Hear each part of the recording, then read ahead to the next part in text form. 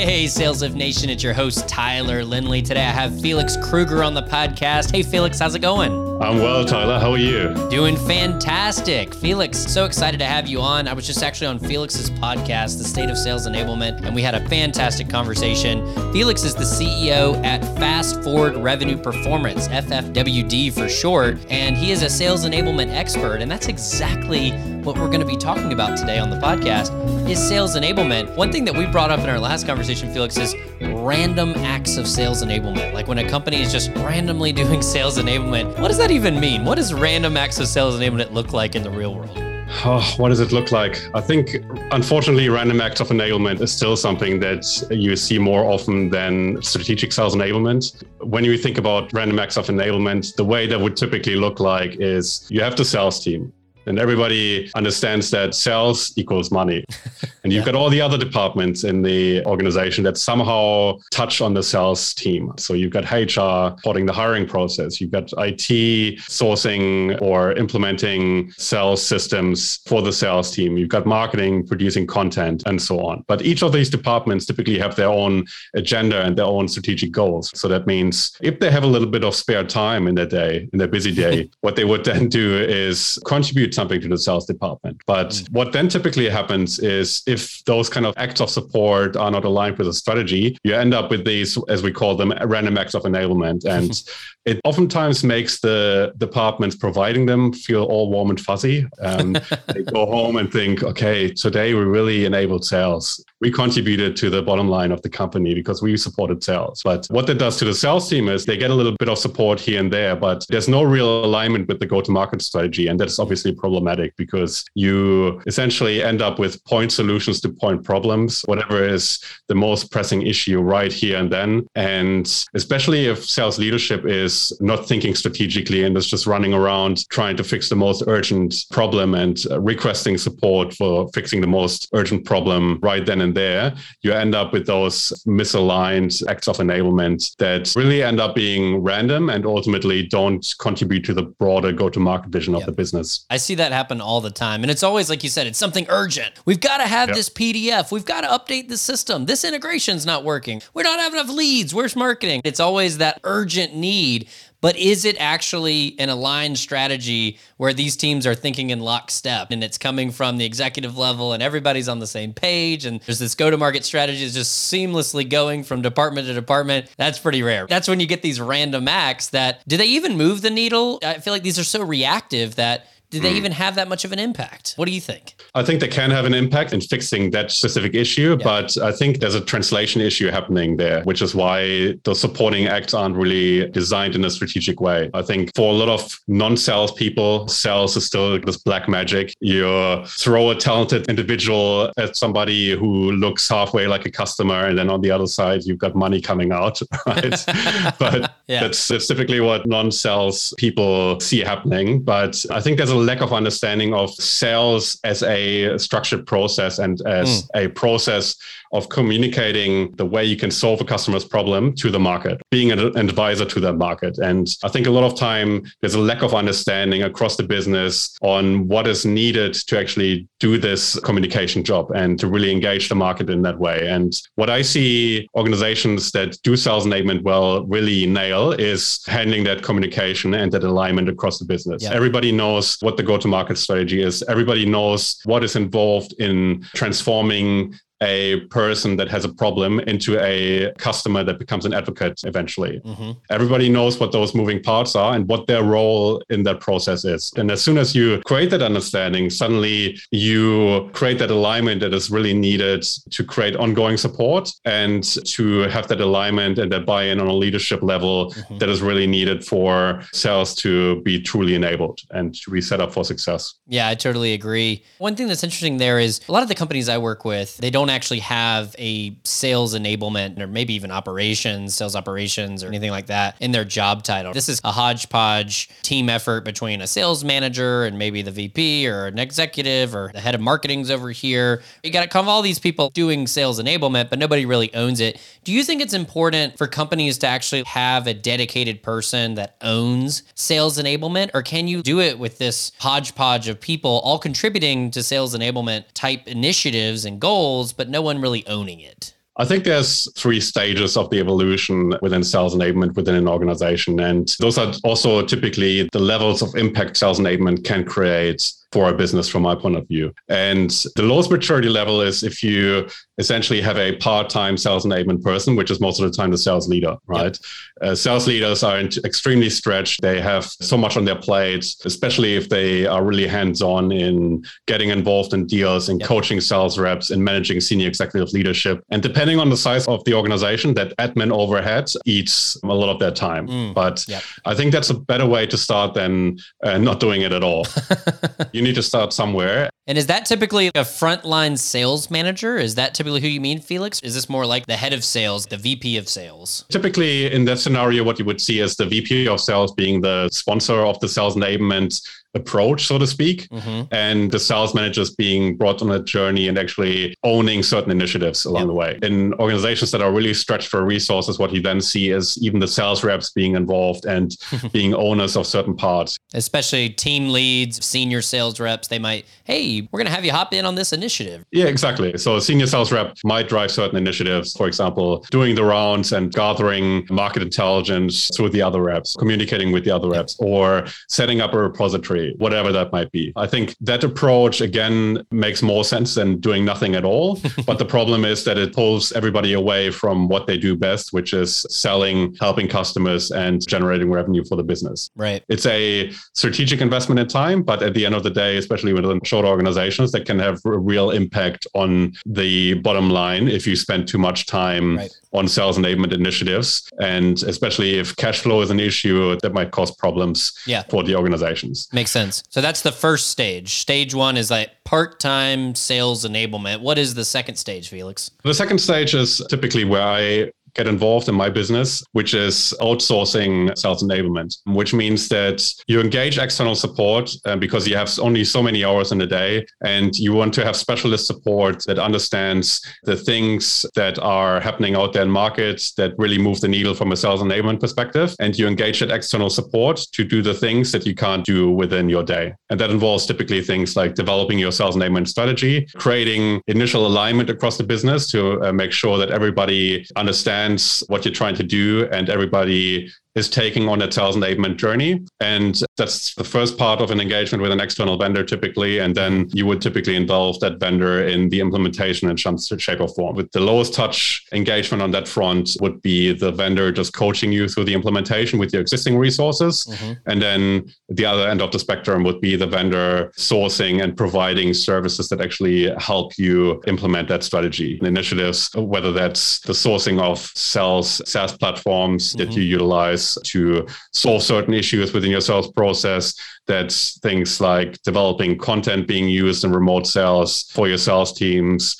That's things like formalizing the coaching approach across your organization and really creating the structures necessary to effectively implement a coaching program. You know, those kind of things. So it's almost like there's a low touch version of the outsourced model, and then there's a high touch where you're very much more involved. It seems like the high touch is almost bleeding into that outsourced sales enablement resource almost being just a fractional head of sales enablement for a certain period of time. Is that right? Yeah, to a certain degree. Okay. I think the biggest disadvantage or the biggest weakness of an outsourced model, and I'm completely honest about that when I speak to my clients and prospects always, is that you are by design not part of the organization, which means that you don't have the inside view on what's happening in the organization on a day-to-day basis. And you're really reliant on information to be supplied to you. We have a lot of structures in place to reduce that friction in that communication as much as possible. But at the end of the day, we will never be a department within an organization. Yeah. That's why I still advocate for any organization sooner or later hiring a full-time sales enablement resource. And a lot of times with the clients that we engage with, of course, we want to keep any client forever, but where we also support the client is in actually managing the transition from that lowest maturity stage to us working with them, to them then ultimately hiring a senior sales enablement resource, which is able to drive that strategy effectively and maintain that alignment across the business. That makes a lot of sense. What does the timeline typically look like for an engagement like that? If you are going to outsource sales enablement, how long of a process is that typically? Are we talking about weeks or months, or is this years, multi-year long process? It really depends on the vendor you engage. Different vendors have different approaches. One of the things that we focus on is, the name of my business says, Fast Forward. We are really focused on streamlining that whole strategy development process. I think a lot of organizations fall into that trap of analysis paralysis because they spend so much time analyzing all the moving parts, especially because there's so many components to sales enablement and so many departments contributing to actually making sales enablement happening. They spend a lot of time in actually doing that analysis. And I've seen vendors scoping for that kind of strategy development 6 months, which is way too long from my point of view. I think unless you're dealing with major corporations that are very established and that interact with markets that aren't changing very frequently, I think this is way too long. We have a streamlined process for the strategy development that takes about 4 weeks. It's a very full-on and involved program on that front. Everybody who buys into sales enablement really needs to contribute to that process. And that includes things like participating in interviews, completing surveys, granting access to clients for interviews, and so on. So we can paint a picture that's as close to reality as possible. And then ultimately participating in a workshop that then actually brings everything to life, identifies all the insights contained in the analysis, and then actually mapping out all the initiatives moving forward. So it can be streamlined if you specialize and if you know what you're doing. I think an internal senior sales enablement person would be able to do that as well. But I think analysis paralysis is real, and I see a lot of organizations struggle with sales enablement because of that. Yeah, that makes a lot of sense. So if we've got this 3 stages, first was that part-time enablement, the sales leader or senior sales rep doing it part-time, that internal employee.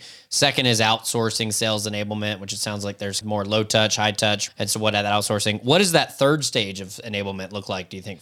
That is hiring that full-time senior sales enablement resource. And now sales enablement being quite a new discipline, at least if you look at things actually being called sales enablement. I think conceptually, sales enablement has been around for a long time. If you think about the design of training programs, coaching, all the things being done to set sales teams up for success, that is not new. But the body of knowledge around sales enablement, what works, what the common components are, and how to approach sales enablement, that is relatively new. But at this stage, you already find people that have been doing it for quite some time. And I would always advocate to create that alignment on a senior executive level and on a senior leadership level for any first sales enablement resource to be hired to be as senior as possible. I think you find those senior resources now. They are in high demand, especially considering the amount of sales enablement roles being advertised these days. You only have to do a search on LinkedIn around the term. And I see that in the States, but even more so in the APAC region where sales enablement is not such a common concept. You see those kind of roles advertised skyrocketing on LinkedIn. And there's such a high demand that not a lot of companies are able to secure those senior resources, which is at the end of the day also why my business exists and why we still add value to the marketplace. That makes a lot of sense. You brought up a good point there, Felix. What does sales enablement mean to you? The term, there's a lot of different definitions. It can mean a lot of different things to a lot of different companies. For someone like you who's deep into the sales enablement game, working with a lot of clients, educating them on what it is, what it isn't, what does it mean to you? You're absolutely right. There's probably as many definitions of sales enablement out there as there are people using the term. But what it certainly means for me is strategically aligning all the components that are necessary for sales to succeed. And those components that we typically look at is the buyer acumen, or it's essentially the understanding of what really matters to the buyer and the sort of problem that you solve to the buyer in the context of their business. It's the sales process that you develop, a sales process that is very closely aligned to the buyer journey. I still see a lot of companies out there that are claiming that they are customer centric, but they never go through that exercise of actually mapping out the buyer journey, which is absolutely bizarre to me. So I think that is absolutely crucial. The buyer journey has to be core to anything that's being done around sales enablement. The next component is the tech stack that you use to enable your sales teams, meaning once you've defined your sales process, the tech stack that then creates efficiencies for your buyers in making buying decisions and your sales team operationally in helping as many buyers as possible. Then the content side of things is another pillar. So essentially, especially if you consider remote sales these days due to COVID-19 has accelerated remote sales by so much. And a lot of sales teams came to realize that the 17% that buyers typically spend in face-to-face meetings with sales reps before the pandemic has reduced even further. So the question is then, how do you effectively continue the line of communication with the buyer, and how do you keep on adding value beyond that sales meeting? Content is the answer in most cases. And then lastly, something that you're really deeply involved in, which is the training and coaching side of things, that is then really crucial in gaining traction and continuously improving sales effectiveness with all the components that you've put in place. So those typically the pillars that we're looking at. There are other models out there. I wouldn't say any model is right or wrong. I think any model that simplifies things too much and only focuses on one particular area is probably something that you want to be wary of. Well, you hear that a lot with training and coaching. You hear sales enablement, oh, that's just training and coaching. We train our reps, we coach our reps, so we got enablement handled. When to think holistically about enablement, there's a lot more that goes into it. It's more than just that training and coaching. Absolutely. I think you have to look at the areas that really set salespeople up for success holistically, and skills are a big part of it, but so are all the other things that a lot of sales organizations still don't get right. And that are still being left up to the sales reps to work out. And I think sales enablement can solve those problems and actually set those sales teams up for success on that front. And as you said, there's a lot of simplified models out there. Funny enough, those simplified models always really closely align with the products or services on offer. And I think there are very complex models out there. I think the most holistic and most accurate reflection of all the possible components that can contribute to sales success is probably the Building Blocks of Sales Enablement by Mike Kunkel. I think those make sense if you don't, again, spend too much time on actually analyzing each of those components to death. So anybody who wants to make it more holistic and more complex, I would encourage to looking at those models. But the pillars that I outlined earlier, those are the essentials that I see in market making the biggest difference to the client organizations that I'm dealing with. Got it. That makes a lot of sense. Felix, one follow-up question I have is, as you think about whether one of these stages might be necessary for a sales organization, whether it's that part-time internal, outsourcing, full-time in-house employee doing sales enablement, what are the questions that companies are typically asking themselves when one of those stages starts to make sense? What are the problems that they're going through? What are the questions they're asking themselves where it's like, we're struggling in these areas that typically, hey, it might be time to start thinking about one of those stages of sales enablement? Yeah, absolutely love that question. I think that's something that I think about a lot talking to clients, and something that I try to address as much as possible also with the content that I put out there. I think initially the question that you would typically come across when it comes to sales enablement is, why are we missing our targets? So that's, I think the sales enablement and introducing the sales enablement approach to an organization hardly ever comes from a place of strategic thinking initially. It comes out of a place of fighting fires. We're not hitting quota. That's right. That's right. That's right. What's going on? Are there other questions though? Because that's obviously the obvious one. In addition to we're missing our targets or we're not hitting quota, what other symptoms might a company be having? Yeah, a certain approach to, for example, prospecting not working anymore, the tech stack being abandoned and sitting in the corner. Why do we spend $100,000 a year on Salesforce if nobody uses it? Why are our sales reps spending 20% of their time customizing sales presentations? And why do we have 1,000 of them on our shared drive? Those kind of questions.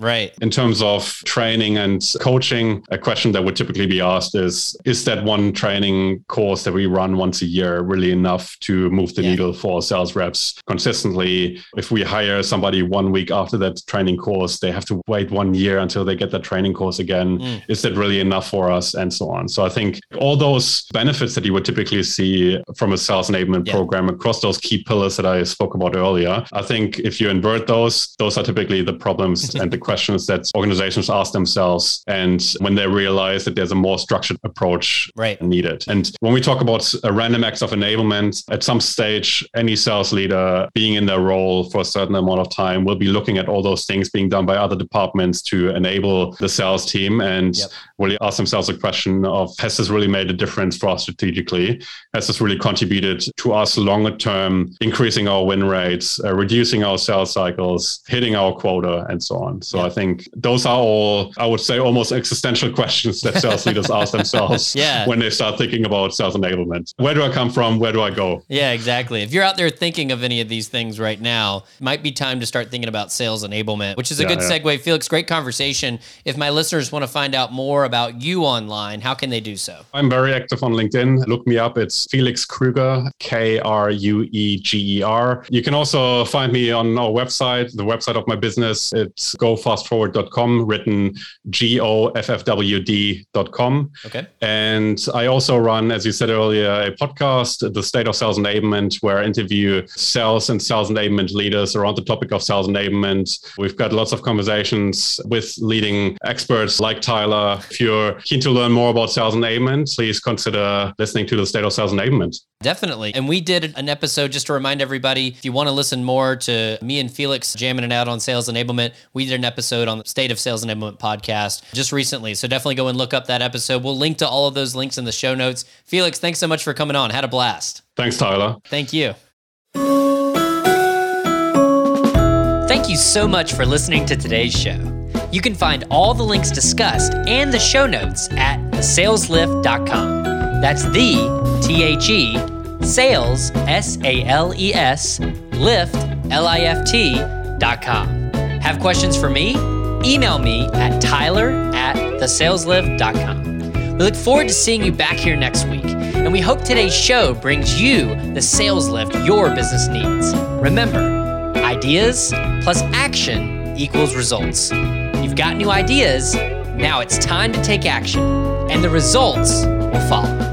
See you next time.